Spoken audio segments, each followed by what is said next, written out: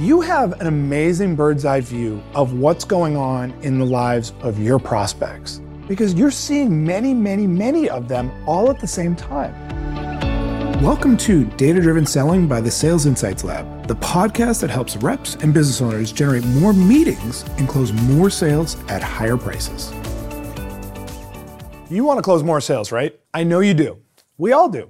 But there are hard ways to close more sales, and then there are quick and easy ways. And personally, I prefer the latter. Given that I work with so many salespeople and I get to constantly see what's really working, I want to show you what I see truly working in today's economy, in today's marketplace where so much has changed. So in this video, I'm going to show you 11 very quick tips to close more sales. Check it out. Number one, drop the old school enthusiasm. Your prospects are immediately turned off by salespeople that are overly enthusiastic. And this is because over the past 70 years, all of the old school sales guru trainers have taught salespeople to be really excited, enthusiastic, and passionate about their offering. The problem, though, is that it comes off as truly very old school, and your prospects immediately want to end the interaction. So drop that enthusiasm, and you will see that you'll close far more sales really quickly. Number two, focus on them. Your prospect cares about one person, and that person is not you, it's them. So change that interaction to focus rather than on ourselves, on them. Most salespeople are going out and talking about how their company has been doing business for the past 100 years, or that their offering is the best offering out there, or that they are the most experienced. Whatever it is, the focus is typically on the salesperson. Instead, change the focus to the prospect. If you do that, you're going to find that the prospect is far more likely to want to engage with you.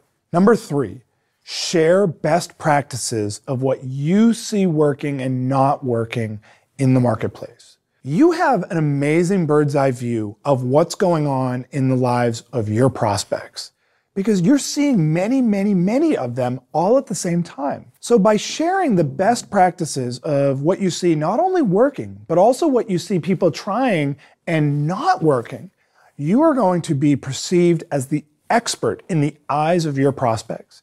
And they're going to want that information. They're going to want to learn more from you. So by being willing to share those best practices, you're going to find that your prospects are much more interested in talking to you, and ultimately, you'll close more sales. Number four, engage prospects with questions about challenges. Now, so many salespeople are asking questions in today's world. Everyone knows that we should be asking questions. But what's interesting is that salespeople are rarely asking good questions pertaining to challenges. Questions like, tell me about the biggest challenge that you're facing right now with regards to whatever it is that you deal with. If you ask questions about the prospect's challenges, they're going to be much more likely to actually open up because prospects want to solve those challenges. And so by engaging your prospects around their challenges rather than the solutions you offer, you're going to have much more effective conversations. Number five, learn the cost of those challenges. Now, this is one of my biggest passions in sales, is really understanding the cost of your prospect's challenges. If you can understand what particular challenges are costing a prospect, you are immediately creating value. And value leads to more closed sales. So once you understand your prospect's challenges, then it's time to ask a question like, what would you say these challenges are costing you or are costing your organization? By getting that answer, you are immediately creating value for the solution that you provide, and you'll close a lot more sales. Number six, get a budget. This is one of the most controversial issues in sales. And I see a lot of the old school sales gurus who are out there right now saying, don't ask for a budget. Your prospect is never going to give you a budget. And I hear salespeople saying to me, oh, I tried asking for a budget once. It didn't work. Here's the thing. People who are asking for budgets and not getting budgets are not doing it right. It's that simple. I have, over the course of my career, asked for budgets thousands of times, and I almost always get a budget. Of course, there are those few cases where you just don't get a budget, but simply the process of asking for a budget is going to get the prospect to start to really think about what's the value of a solution to these challenges. So again, we started by laying out what are the challenges, and then what do those challenges cost? And now it's about, George, what could you see investing in order to solve these challenges? By asking questions pertaining to budget, you are going to get the prospect, in most cases, to lead with what they're actually willing to invest. This is going to allow you to close far more sales because you're not going to just be hitting people over the head with a price. Instead, it's what are they willing to actually invest? Number 7, be willing to walk always. This is one of the most controversial points that I make about selling. If you are not willing to walk away from a prospect, you are at a disadvantage. At least 50% of the prospects that you come across are not a good fit for you, and you're not a good fit for them. It could mean that they don't have enough money. It could mean that they just don't simply have the challenges that you solve. They may be dealing with many other issues right now, and this is not a priority. Whatever the reason for not doing business, don't be afraid of that. Embrace that. Be willing to walk away from any selling situation if you determine that it's not a fit. It's only the old school sales guy or sales gal that's saying, I can sell ice to an Eskimo.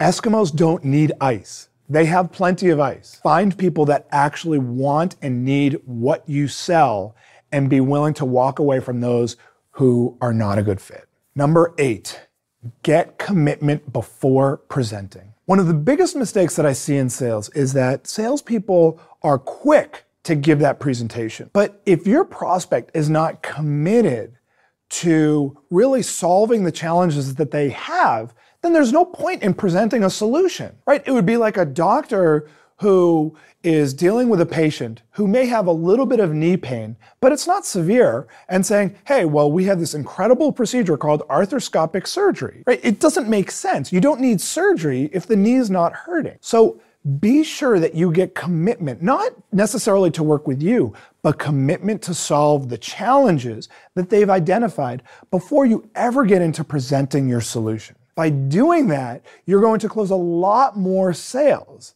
because you're going to be focused on only presenting to those people who have shown some commitment to dealing with those challenges.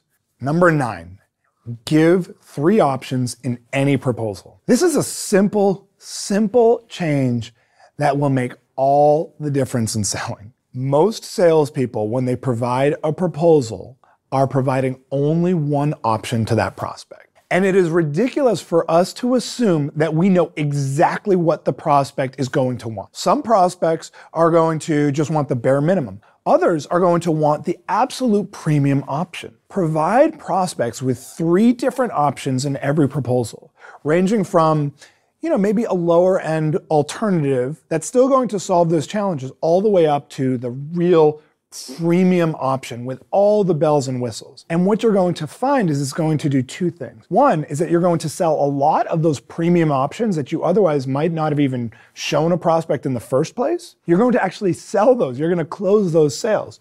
But the other is that by providing 3 options in a proposal, you're providing context. You're providing optionality by which a prospect can make a decision. And so they're going to be a lot less likely to feel like they have to go out and shop for other alternatives out there because you've provided them with 3 different options. Really powerful distinction that's going to lead to you closing more sales and closing bigger sales. Number 10, always establish a next meeting during the current meeting. This is an easy one. Really easy, but I'm still, in my coaching calls with clients, I find that so often a salesperson will tell me, oh yeah, well, I presented my proposal and then it kind of just fell apart. And I always ask, well, did you set the next meeting during that proposal meeting or during that presentation meeting? And so often they say, oh no, I didn't. I just figured that I would call them in a week or so. Here's the thing. When you leave unclear next steps available to a prospect, things fall apart. Always set the next meeting during your current meeting. Whether you are in an early discovery meeting, set that meeting for that presentation meeting. And if you're in that presentation meeting, you don't necessarily have to meet again, but it could mean that you're going to have a scheduled phone call. Schedule every next step. It's going to lead to far more closed sales. Number 11, ask for introductions at the point of sale. This is a really, really simple step that very few salespeople actually implement. When you close a sale, a customer, this is a new customer, and they're excited about you. This is a time when they're actually going to be very inclined to want to introduce you to other people like themselves who you might be able to help. So when you close the sale, be sure to ask them for introductions and referrals at the point of closing the sale. So as soon as that sale is closed, it's time to ask for those introductions. Now, they may not introduce you right away, but you are then going to plant the seed for them to start thinking about who could they introduce you to. And what you'll find is that actually a lot of your customers, your new customers, are going to want to introduce you to others just like themselves, because they've just made this exciting decision to work with you. That is a beautiful time to set up asking for introductions. So there are 11 very quick tips to close more sales. Thanks for listening. Want more tactical advice on selling? Register for our free video training on the 5-step formula to closing more deals without price pushback, think it overs, or ghosting. Simply visit closing.training to get instant access. That's closing.training to get instant access.